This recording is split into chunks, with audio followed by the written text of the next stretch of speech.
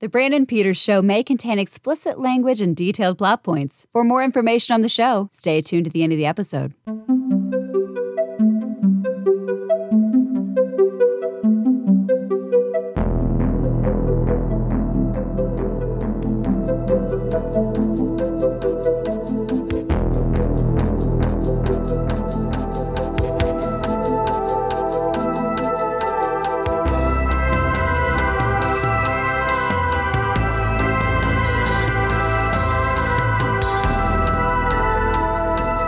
And now, here's Brandon.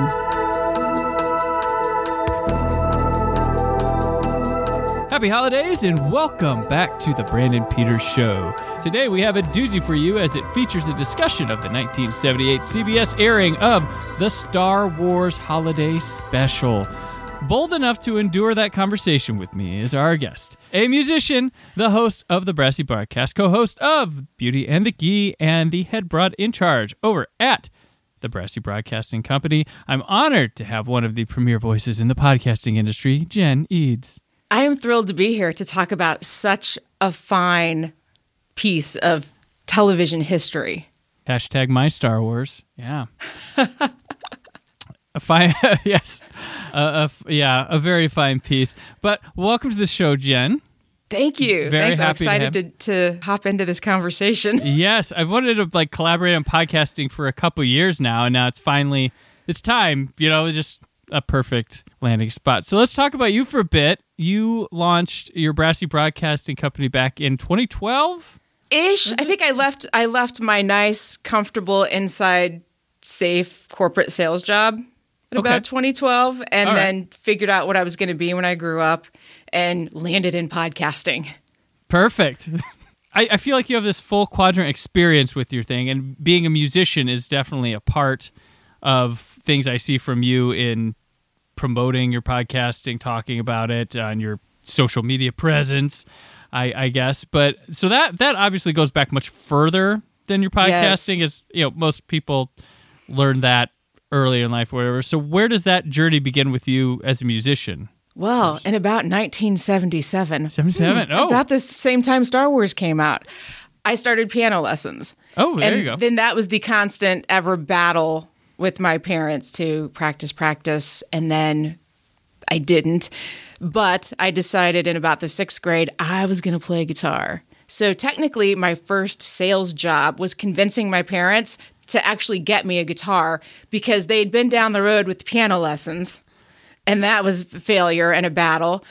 And somehow I demonstrated that I would do this and stick with it, and have just played ever since, and just absolutely fell in love with music from that point. Yeah, and you're yourself a song, or you feel like you come up with songs a lot. I'm starting to. I think it kind of goes and comes and goes in spurts, but I've really, over the last probably month or two, actually sat down when an idea presented itself and kind of fleshed it out and didn't just wait for more inspiration to strike or put it in the graveyard of ideas in my notes app on my phone, or those, 5-second recordings of, oh, this is a great riff, I'll come back to that. Actually blocked out the time, an hour a day, to sit down and really work through it and see if I could, actually create a song. And it's happened a couple times, and I've been like, oh, well, this didn't suck, which for me is a win. Can listen to my own stuff. Yeah, I think anytime when you're creating something and you kind of go through those different phases of oh, this could be cool, this isn't bad, and then you like it for 10 minutes, and then you come back to it the next day and you're like, this sucks. And then it sits and you let it marinate a little while longer, and some brilliant idea hits you in the shower. Right. And then you sit back down and you work on it, and you're like, and then you kind of see how it all comes together. And then it's like, oh, this is how it works. Do you have to get everything out as soon as possible so you don't lose anything? Or are you able to comfortably let it soak in there for a bit, come out with something? Because sometimes if I need the pad of paper, I need my phone notes app, it's got to all come out now. Don't bug me. Let it out, and then I can move on. Yeah, I've got to document it right then and there, or it will totally go away. And that's the worst, like at 3 a.m. You're like, oh, I'll remember it. No, like I've lost enough things that I know. I just need to roll over and grab my phone and make a note. And then it's like the tooth fairy or something came, the idea fairy. When you wake up and you're like, oh yeah, I wrote something down. What was that?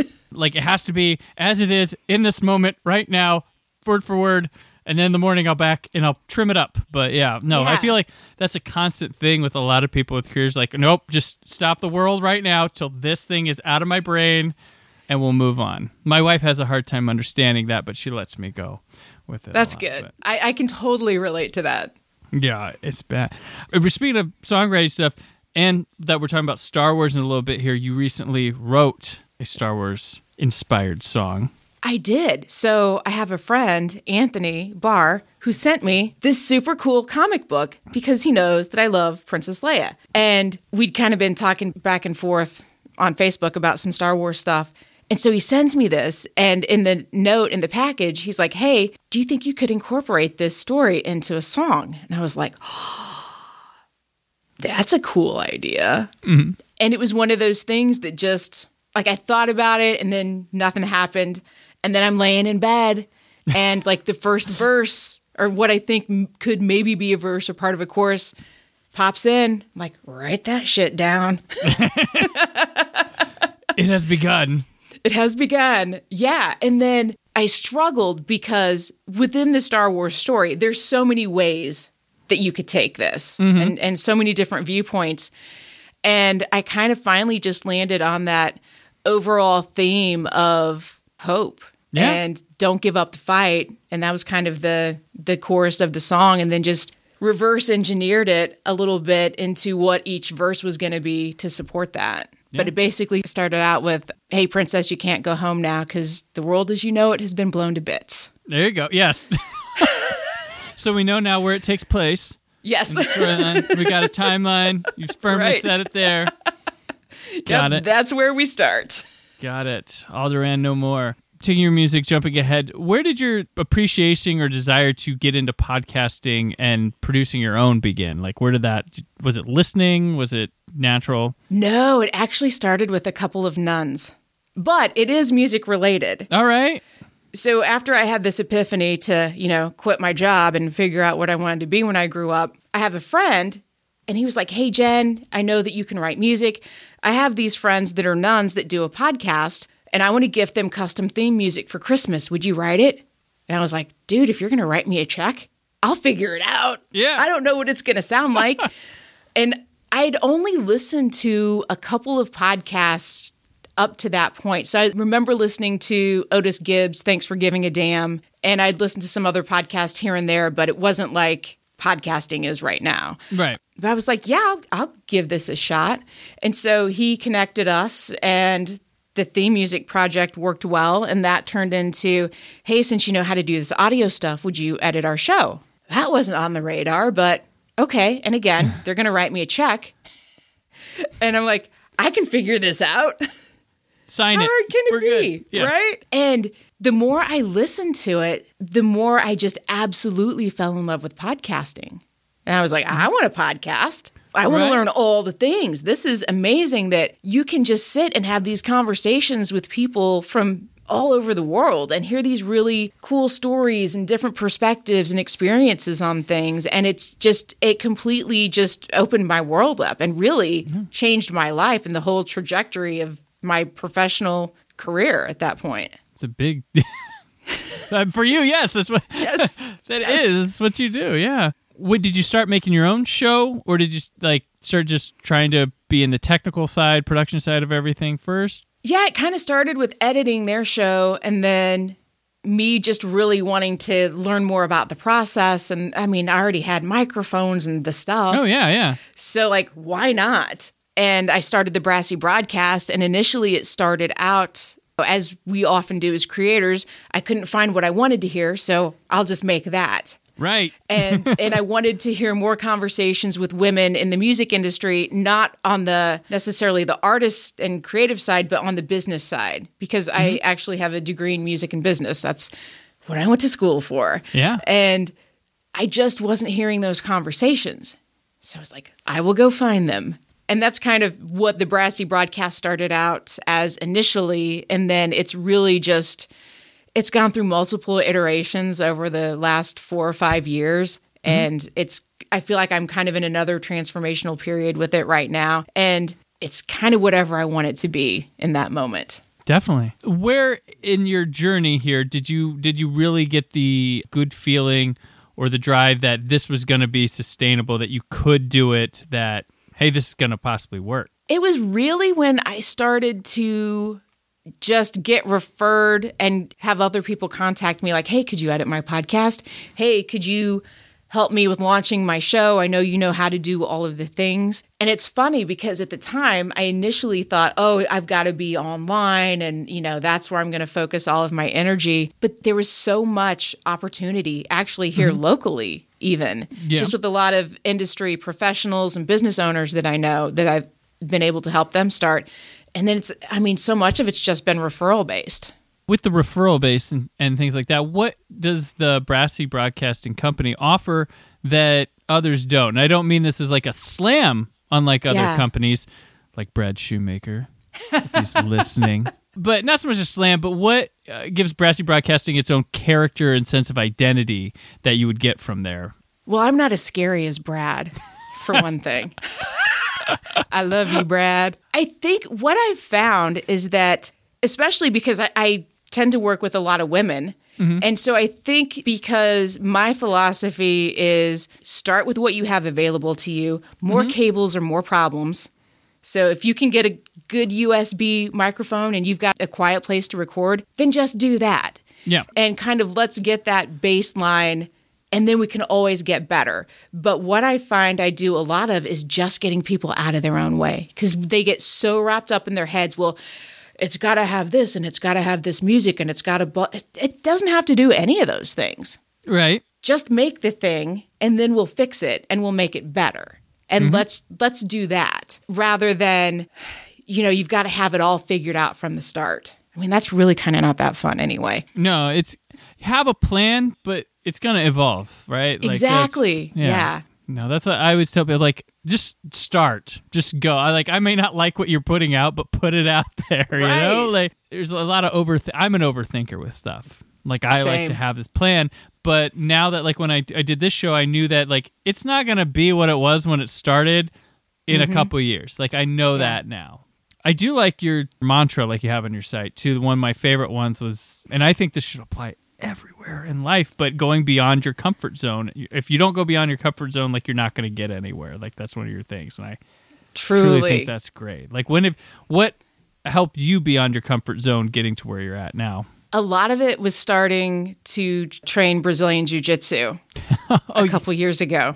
Like, if there's anything that'll get you out of your comfort zone, wrestling around on the ground with strangers, that'll do it. God, and you have a podcast about that. Similar now, too. I do. And I co-host it with my coach.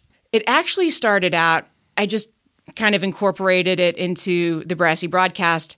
And it started out as just its own little mini series. And I called it My Awkward Brazilian Jiu-Jitsu Journal. Because I just had that gut feeling that this was going to turn into something. I didn't know what it was, but I felt the need to document it. And it's funny because I can see where I would learn these lessons in class and on the mat. And that's really kind of just the physical manifestation of whatever head trash I have going on, usually. Well, you got your butt smoked today because of this and, your bad attitude, basically. And again, it was that I couldn't find the podcast that I wanted to listen to about jiu-jitsu because they were like 3 hours long, and it was all these dudes talking about stuff that, like, I was brand new. I didn't know the terminology and what all the stuff was. I was like, okay, so I'll just make it, and my coach can co-host it with me because she knows all the stuff. She brings the answers, and I bring a lot of that curiosity to it. Like, I'm never going to be the expert, but I can ask you questions about it all day long. And it's worked out really well. It's been a big part. Like, we can kind of see the community We've got a Facebook group. We get a lot of direct messages in our Instagram. And it's really been cool just to connect with women all over the world that may not have any other women training in their gym. Yeah. But they've got this podcast or they've got this Facebook community, and it's been really cool. That's awesome. Yeah. Okay. You got a key point in there that just hit my brain. Sorry to go to the side for a second. But podcast lengths, you mentioned 3 hour, but like what do you think's too long for somebody doing a podcast? Like, do you think, because podcast gives you an unlimited ability to just however long you want. It could be 10 minutes, it could be 3 hours, but yeah. What do you think is, like, from listeners, what do you know in your experience that they want? I think it depends on the show and what that listener wants out of it. Mm-hmm. If I'm going to walk the dog and I just want to maybe learn something or be inspired about something, mm-hmm. I'll probably put on Brene Brown because she's like usually about an hour. Right. And the conversations are interesting. If I'm looking for something, maybe I want to learn something to incorporate into my business or self-development. Mm-hmm. If it goes 20 or 30 minutes and like they just get to the point and get at it, that's great. Mm-hmm. If they can tell me the same thing in 10 minutes and send me on my way, then that's fine too. I think my bigger issue with a lot of those like 3 hour episodes is, they're not edited. Yeah, yeah. If you can keep my attention for 3 hours or make me want to hit play again the next time I go walk the dog or get in the car to drive somewhere, like back in the day when we used to do that, then great. If you can hold my attention for 3 hours, but I feel like most of the time that's not the case. Yeah, because there's a lot of those long ones. I'm just like, why? And so somebody was into one thing of my podcast here, and I recommend, hey, go check out my regular episodes. Pretty fun. And they were like, I did it, and I think it was good, but it was a little long for my taste, and it was like a 55-minute episode, which I'm like, all right. I was like, well, there's notes where they tell you can skip to here, here, and here, and there's different. Like, oh, I didn't know that. I'll try that next time. I'm like, okay. So it can be a shorter show for you if you want. But I was like, oh, man, 6 minutes. But one of my former guests, Mike Vanderbilt, he did like a 3 hour episode on like Jason X or Jason Goes to Hell, the movie. And I'm like, that's like twice as long as the movie, man. And he's great. I'd listen to him talk forever. I haven't listened to that episode, but man, I'm just thinking, I'm like, I see that length and I'm like, no. I pass it on. Unless you're doing like a really well-produced production. Mm-hmm. I don't know. I do film commentaries once a month, and those run as long as the movie, but they're meant to be either synced with the movie, but they're still good conversation if you're not watching, but that's why they're that long. So I get that, but yeah. Length has always been an interesting thing to me. Some people, but probably depends on the person too. Yeah, I think so much of that is just driven by the listener and what they want out of the experience. Yeah. Yeah, I don't know. I try to do a 40 to 60 minute operation, but if I think the content is longer and it's worth it, I'll do it. But yeah. Which I've done a couple times here. Back to you, before we head on Star Wars, what are some like career highlights in podcasting? Like in your perspective, what does some of your biggest success look like? That as a podcaster people would understand, or if people like just looking around at you would see? Great moments in Brassy broadcast history. I think it's less about what I've done and more about some of the shows that I've worked on and the impact that I see them having. Mm-hmm. That's really exciting for me because then it feels like you're just a part of something way bigger than you. Okay. For example, with Sister Maxine and working on A Nun's Life Ministry, they hit over 1 million downloads. Dang. I mean, and they've been podcasting forever. I mean, like old school. And to be like, oh yeah, I worked on that. Like I was a little piece of that, I was the third nun. I just got to make the edits. And I've got another client that I work with. Her name is Haley Radke, and she hosts a podcast called Adoptees On, and it's for adoptees from the adoptee experience. Okay. And just some of the conversations, she's such a platform for other adoptees to really come out and share their story and what their experience has been like. Mm-hmm. And just to hear some of the feedback that she's gotten and how she's helped people and how it's really grown, it's like, oh yeah, I get to be a piece of that and help get that out into the world. So that, I feel like that's my biggest excitement and contribution. Wonderful. Is there any niches you think could be hit that aren't getting touched on right now that someone could zap in there and take some success? Maybe if somebody would start a true crime podcast. Oh, yeah, right. I think that is ripe right there. Right, there we go. Okay. Sounds good. Yeah. I've never heard of that. True crime. I've heard of false crimes, but I'm not too big up on true crimes, like the ones that really happen. Okay. Yeah. Look into that. I have some, I know some housewives in their 40s that are itching to solve mysteries, so I may team up with that. I did see, my favorite tweets of this year has been like, I hope if I'm murdered 10 years down the road, some bored housewives in their 40s solve my death, or something like that. I was like, you know why? I think it's because we grew up with Scooby-Doo. You think?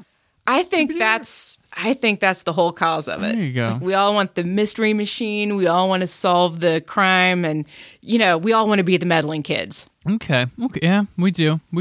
That, or I don't know. I had unsolved mysteries that used to scare the crap out of me growing up. Some of those, maybe, or Scooby-Doo. The cold case. They should make us cold case Scooby-Doo. That's where they should go now. The mystery machine is their podcast studio. They could. Oh my gosh, yes. I'm going somewhere with this. Yeah. I don't know. We just found it. We just found the new genre. Yes. Like Shaggy runs the mixer. He's not really on the show. Right. That's what they do. And oh gosh, yeah. And then Scrappy-Doo fits into this somewhere down the line, but we're not ready for him yet. No. We need some more development. When we want it to get canceled, we'll throw him in.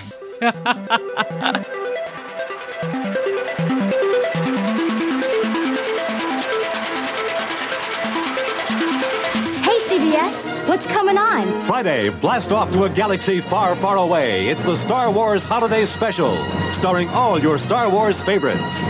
Will Chewbacca get home to his planet in time for the big Wookiee holiday celebration? Watch and find out. Join us for a far-out Friday beginning at 8, 7 Central and Mountain. The Star Wars Holiday Special was directed by Steve Binder and David Acamba, who quit after shooting the B. Arthur and Jefferson Starship musical numbers. It was written by the Bruce Valanche, Rod Warren, Pat Proft, Leonard Rips, Mitzi Welsh, and George Lucas contributed an idea. And it stars, well, let's let the program tell you.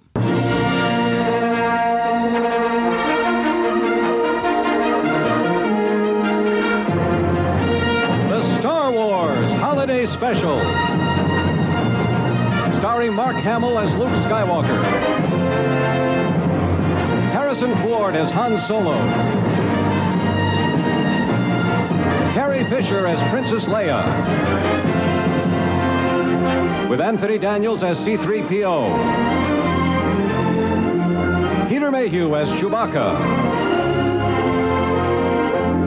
R2-D2 as R2-D2,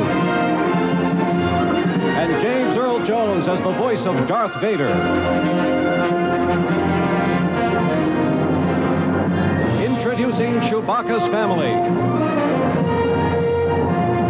His wife, Mala. His father, Itchy. His son, Lumpy. With special guest stars, Beatrice Arthur, Art Carney,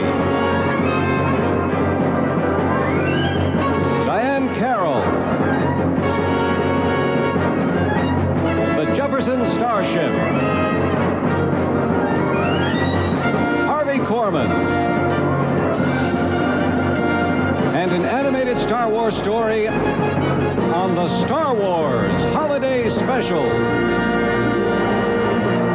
Broadcast on November 17th, 1978 on CBS. The Incredible Hulk and Wonder Woman were bumped that night for it. Sorry, Marvel and DC fans. It did not happen. This TV special was made to keep Star Wars in the minds of everyone, and George Lucas and company were busy prepping The Empire Strikes Back and moving their production offices when this happened, so they weren't very involved, but trusted those they hired to do this. Lucas he thought of doing a Wookiee-heavy movie, but decided to do it here, and that's about all the contribution he had. And when people came, I think Bruce Vilanch was like, we can't have just Wookiees speaking Wookiees to each other. And Lucas kind of was like, no, we will. And at this time, this dude just made the biggest film of all time. Right. He's not going to get the word no said to him. So, yeah, this is 4 years before I was born. Oh, I wow. did not see it when it aired. I did not see it till way later. I didn't find out about it till I think probably the late 90s. Or so. Did you watch this when it aired? No, and I was seven when it aired, and I had seen Star Wars. I asked my mom about it. I was like, did we watch this? Because it's really bad. She said, no, I don't. And she would have remembered. Mm-hmm. And she was like, nope, you didn't watch it. I thought, well, thank you, because that was some solid parenting right there. The thing I like about bringing you on for this is fresh to you. You have no built-up resentment to it. No. This is fresh takes. This is new. I like this. This is not the only conversation that's ever taken place about this. This is not the first time on a podcast, but this is our time to talk about it. And I feel like we should try to find it is the holiday season. We should try to find the joy in it. I think we're going to agree one part's fine. The rest, well, we'll chat. Let's go back. So people listening, I don't know your ages. I'm going to guess you skew older if you're listening to me, because I don't think I'm good with the kids. Variety show specials used to be a regular occurrence on televisions. Like in the 70s, I grew up on the hangover of them in the 80s a bit. They've died pretty much, but this was a thing. This wasn't just Star Wars doing something goofy.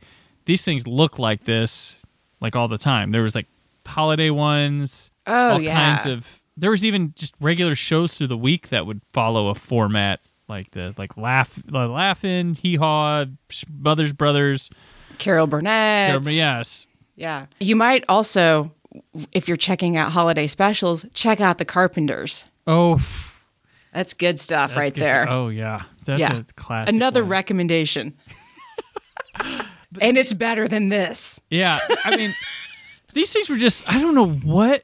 It was loud. It was very theatrical. Wanted to showcase music and dancing and make it into something story-wise. It just, I don't know how these things worked. I don't know how they were popular, but people watched them, damn it. And they love them. Oh, yeah, they love them.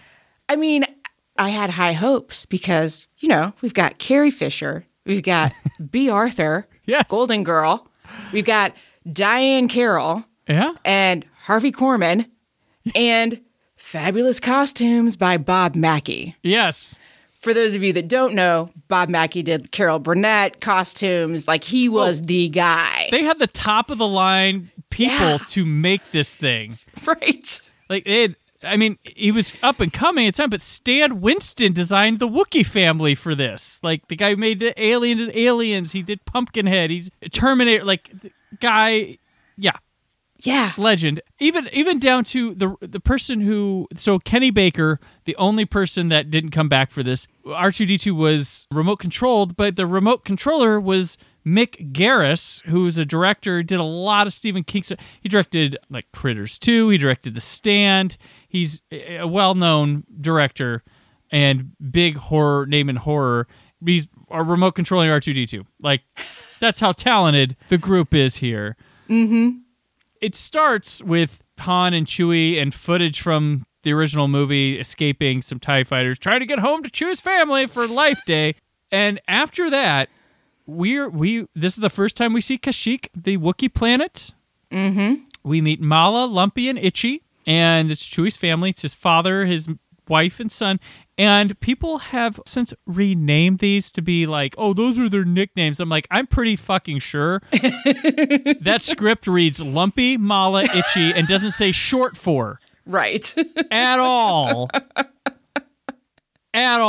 So we got to watch them hang out for 12 minutes with no people talking, no human words, just Yeah.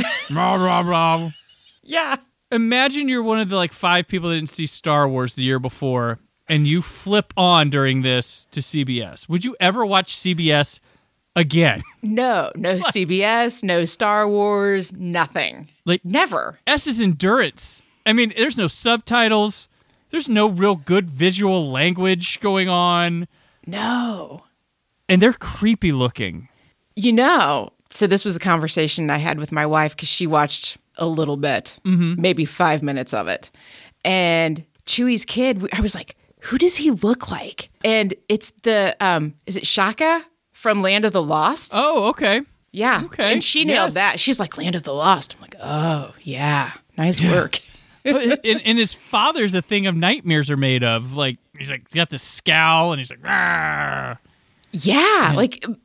I kind of feel like Wookiees generally look like friendly folk, and he did not. Yeah, they did not carry these designs to later entries of Star Wars. And, I mean, we're in this treehouse, it's just, I'm like, what is happening? Is someone going to enter? Is someone late on their cue? When does somebody talk? And it was odd. And we even, so Lumpy, he, pulls out this thing, and we watch this hologram minstrel Carney show thing. This is during this, and I'm like, oh, are one of them gonna, nope. No. Oh, that was weird. But I knew we were in trouble then. I would buy an entire action figure set of these things. If they ever made them, just to be like, yeah, I have the holiday special hologram dancer things.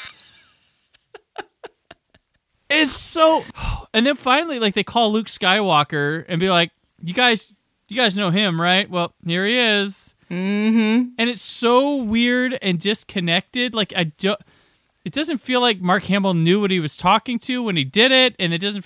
It's like, what's he talking? He's just talking to air, not a comm, not enough, and his hair's really golden. It was, yeah. Oh, it was weird. I just felt very confused for those first 12 minutes. What's the point of this? At what point between movies was he introduced to Chewie's family? When did this? Mm-hmm. And it was funny, this family man goes out with this pirate smuggler guy throughout the year and brings home the bacon? Is that what we're supposed to believe here? I think so. I think that's how it works. Oh my gosh. And then he goes away, and then we get Art Carney is this guy, and most of these guest stars, they get performances they do not give into this universe, and they're all stagey and well, I'm here. Mm-hmm. I'm not a character. I'm myself. That's... I think the best, for me, the standout performance in the first part of this was Harvey Korman when he was the space Julia Child. Right, yeah. Because I saw early Mrs. Doubtfire. Oh, yeah. In this character. Yeah. Oh, gosh. I saw that, and I was like, dream cosplay at a convention right there. Yes. I would love to be that. When the hair's messed up and all the arms are out. I'm that's what I want to be. I would. Oh, yeah. That was a highlight for me early on. Yeah. Oh gosh. Yeah. And he shows up 3 times as different people. That's probably the best one of all 3. Yeah. Art Carney. He's this apparently he was his name's Son Don, and he was apparently an early prototype for Lando Calrissian. Where they were really? That was a early idea for him. Whew, no. Yeah. He gives Itchy a virtual porn machine. Yeah. Weird. I didn't see that coming.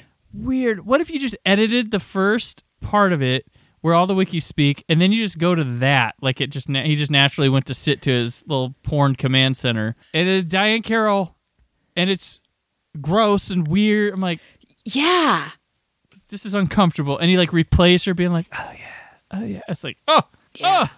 Yeah, that is some weird 70s stuff going on there.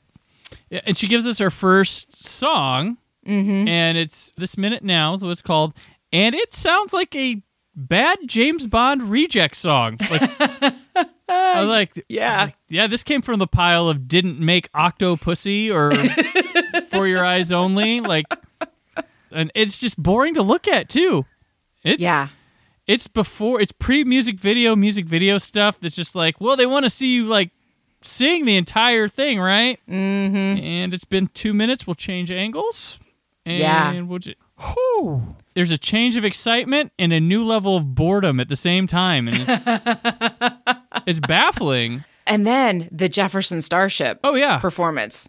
Equally, and like maybe not as weird, but it wasn't quite as uncomfortable, but still very odd. Maybe that's the best song in here by default. And it's just them playing hologrammy. We don't know what we're doing. There weren't music videos as we would know them yet, but like the Beatles were making stuff. Like there are, Elton John, there are music video-esque things before music videos.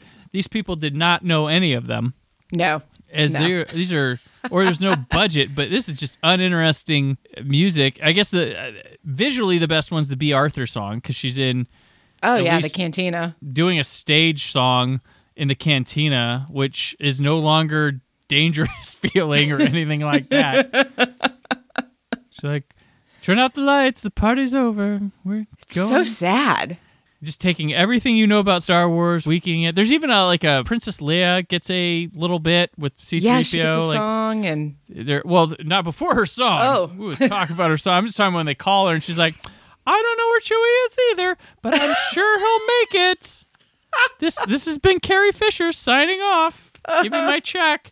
Like what is it? Like, and Han Solo, like the three actors from the movie, the trifecta that you want, are just here to say Chewie's on the way. Yeah, I don't know where he is. And it's like, oh, there's Mark Hamill. I've been waiting for him to tell me we're waiting. Mm-hmm. And we get mixed with like, there's clips from the movies. There's even a Darth Vader appearance, which is just a scene from the movie redubbed.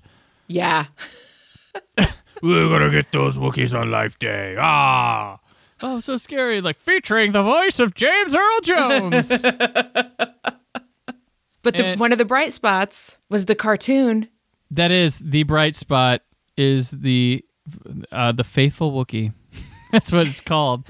And this is cool. I'm down with this. This is the introduction of Boba Fett. They didn't know what color he was going to be, so they guessed. But that's fine. It gives it a nice, unique feel. It's a simple little story, but I liked it. But a story. But a story. This is clear compared to... But yeah, this is notorious. This is like known as the best thing from this, is the Boba Fett cartoon. And I was meant to introduce this villain from the next movie, which obviously you can see they aren't clear on what he's gonna kind of be, because they're like, oh, it's Darth Vader's right-hand man. It's like, no, he's a bounty hunter. He just hires him. But there was a whole... Have you ever read the J.W. Rinsler Star Wars books? No, I haven't. So if you're big Star Wars fan, there are these coffee table books, and I've talked about them on here before, and I will always talk about them because they're amazing, because a lot of people, big Star Wars fans, and then argue about things that they don't understand with Star Wars. But I think this shows us clearly, this whole special and stuff, George Lucas was indeed making stuff up as he went along. He had ideas, some saw through, some changed, but these books, this guy got to go into the vaults at Lucasfilm and took all the notes, tape recordings, all these conversations, and he documents making Star Wars from George being buds with Coppola to, through American Graffiti and all those as cool. he builds Star Wars. And he has got tape meetings, meeting notes, all this stuff. And there's shit's crazy. It's like, whoa, Darth Vader was never planned as Luke's father. Like, there was a script by Lee Brackett where the ghost of Anakin visits him on Dagobah, and, like, there's all sorts of crazy stuff. Like, he wasn't his father till, like, the last draft, and Lucas changed his mind about stuff. And Boba Fett, there was ideas for him to be the villain of the... Like, Star Wars wasn't going to end at 3. It was going to just, like, keep going. And Boba Fett was going to be the villain of the third film. Vader would be out for that one, and it would give Harrison Ford a film off if they were chasing Boba Fett to fight that. But then that changed even before they went to shoot Empire, or we got that finished. But that was the idea that Boba Fett would be they needed someone cool like Darth Vader, give him a film, make the story extend. Luke was going to have a sister. It wasn't Leia. It was someone on a far planet. But when they decided, somewhere in the production of Empire, pre-production, they decided they were going to make it just 3. A lot of things changed.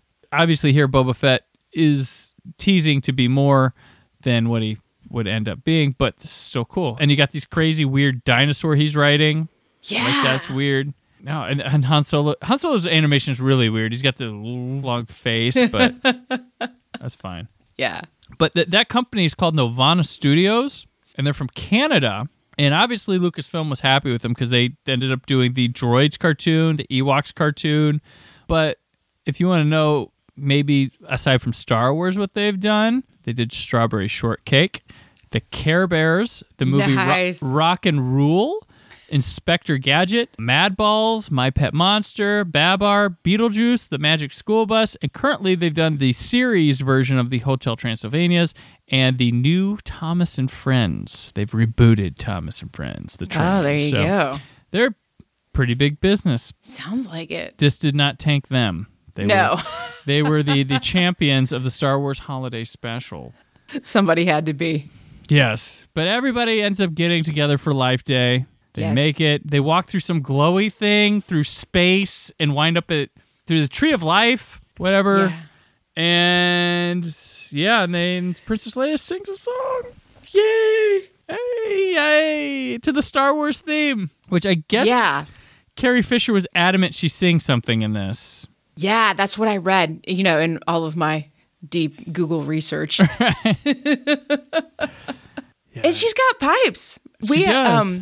We watched, I think it's her Wishful Drinking one-woman show, and it was great. And she sings, and I mean, why wouldn't she? She's insanely talented. I think it goes by the way. I think people don't realize, like Harrison Ford became a mega star after this. George Lucas, one of the biggest producers of all time, technical genius. And I don't think people realize, I think that shadow looms large over Mark Hamill and Carrie Fisher's careers. But she, Mark Hamill became one of the most prominent voice actors in animations. And his film career wasn't, but he worked with Carpenter a couple times, John Carpenter a couple times, did a lot of his own things. Carrie Fisher, her name isn't on probably 80% of the script she's touched. She starred in, she had good parts in Woody Allen movies. She was in When Harry Met Sally, Blues Brothers. She's got a pretty damn awesome career going that just, because it's not big, Harrison Ford is, it's not the same, but they were high demand people and had very great careers and very beloved. But yeah, she could sing. I don't think this was the song she would like to be remembered for. Probably not. And for geeky Star Wars stuff, there is footage in here from Tatooine scenes that never made the film. So there's little walking. When you see people walking around Tatooine, there are some cuts in there that weren't used for the film. So, and this is another bright spot. I always, as a Star Wars fan, I'm fascinated with certain periods and people's ideas. This is Star Wars after one movie. So this is what people only know one movie.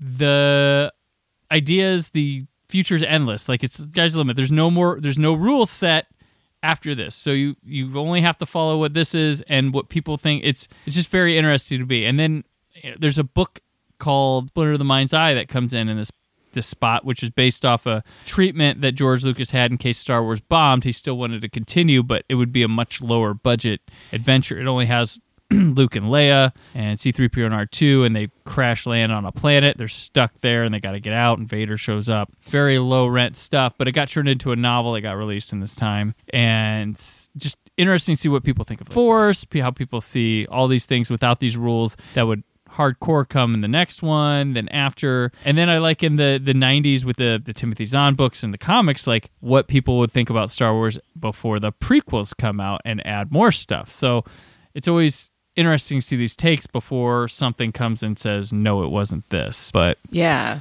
it's always fascinating to me when the options are a little bit more intriguing, or when you only have this to base off of.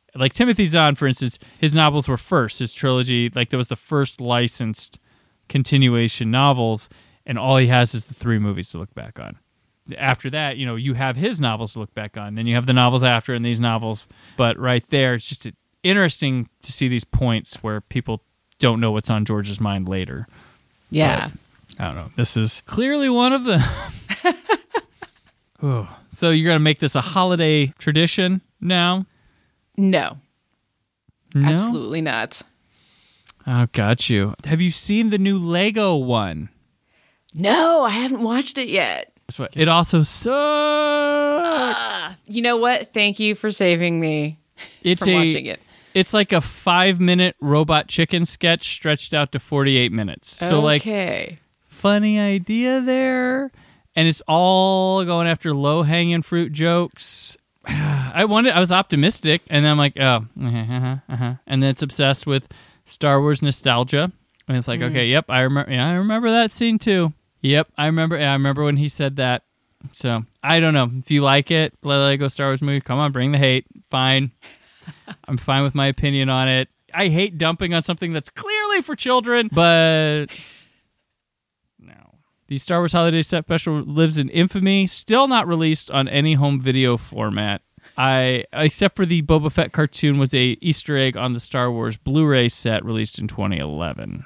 So that's in good quality. But the time has come, release it, embrace your embarrassments of the past. It's been now 42 years. Wow. I would like to see it in good quality. Let's get people to talk about it on a bonus feature. Why not? Let's have fun. Yeah, I think we need to have fun with it. Stop taking Star Wars too seriously. Let's have fun. It doesn't mean The Mandalorian is any less good if this thing is available. Right. I mean, if it's on YouTube and stuff, you might as well just people can see it. It's not hidden anymore. Right. Yeah. Yes. So that's my wish. That's a good wish.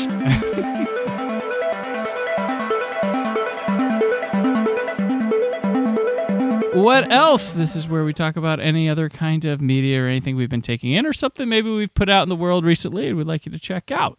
So, Jen, what else? Yes. As far as media that I've been taking in, it's been a lot of the new Taylor Swift record. Oh, okay. Yeah. Even if you think about storytelling and podcasting and all of these things, I was listening to, so she's got a song called, I think it's No Body, No Crime. Mm-hmm. And, we're back to true crime. And she's taken, like a 60-minute Dateline and squeezed it into 3.5 minutes. And it's brilliant. Oh, wow. Like the way that she's able to tell this story. Mm-hmm. And I'm just completely enamored with her songwriting right now and how they put this record together working in remote locations and the collaboration and just all that geeky music stuff behind it. Excellent. Mm-hmm. Great. I haven't checked it out yet. Are you talking about the one that just came out, not the one that was just out before? Yes. Okay. Yeah. Gotcha. I love that spurn of creativity, just putting it out there. It's great. Yeah. I recently watched The Sound of Metal, which is on Amazon Prime. It is, which previous guest Chelsea Christer talked about. It is, do you know about this movie? No, tell me more. All right. So it's got Riz Ahmed. He was in a Star Wars movie. He was in Rogue One. He was nice. Bodhi, the guy who defected from the Empire. So he plays a drummer in this little heavy metal duo. It's him and his girlfriend, and he loses his hearing, and it's about him having to deal with just acceptance of his situation, and he ends up at this community in this like farm for deaf people where he's supposed to learn, and it's just about it's really tough, but it's about his struggle to learn to cope or in his denials and stuff, and his performance is just off the charts, and they've been talking Oscar for him, and wow. don't deny. Although my boy Delroy Lindo in The Five Bloods, I really think it's his time too, so maybe he goes supporting and Riz Ahmed goes best actor, but it's good stuff, and it just makes you think about yourself if you're like creator, and like what if you lost one of your most important senses to, and like how would you learn to live life? What would your trajectory be after that, or would you be happy with certain fixes? And like it's really interesting, like, and it feels honest. That's the really great thing about it. But I think it's one of the best movies of the year, and check it out. It's on Amazon Prime. If you got Amazon Prime, it's great. Also want to point out my top 10 Blu-rays and top 10 4K Ultra HDs of the year posted on Friday, and so you can go check those out. I can't tell you much about it right now because I'm recording this before that Friday, and I have not finished. I've got my list weeded down, but I have not written or recorded a video of that yet. But check it out, because in the future from now it's happened, but for you it's in the past. All right, so that's good. Well, that'll do it for this installment. And Jen, saying this was fun is a total understatement. But it's been a blast, and thank you for coming on. Let people know where they can find you around the interwebs and whatnot. I am always hanging out on Instagram at Brassy Broad Jen. That is the best way to find me. All right. And I'm on Twitter and Instagram at Brandon4KUHD. Written work at whysoblue.com. Tomorrow, I've got more Star Wars for you with an out-now commentary for The Force Awakens. And until then, always remember to keep the positivity in your online film discussion. Thank you for listening. The Brandon Peters Show is a Creative Zombie Studios production. Produced by Brad Shoemaker and Brandon Peters. Written and edited by Brandon Peters. Announcer vocals by Jessica Alsman. Theme song by Metavari. Web design and show art by Brad Shoemaker with Brandon Peters. All music and clips featured in the episode are property of their respective studios, and no infringement is intended. Additional information on this and other episodes at thebrandonpetershow.com. For any inquiries, press opportunities, or sponsorship, contact mail at thebrandonpetershow.com. The show is available on Apple Podcasts, Spotify, or anywhere podcasts are found.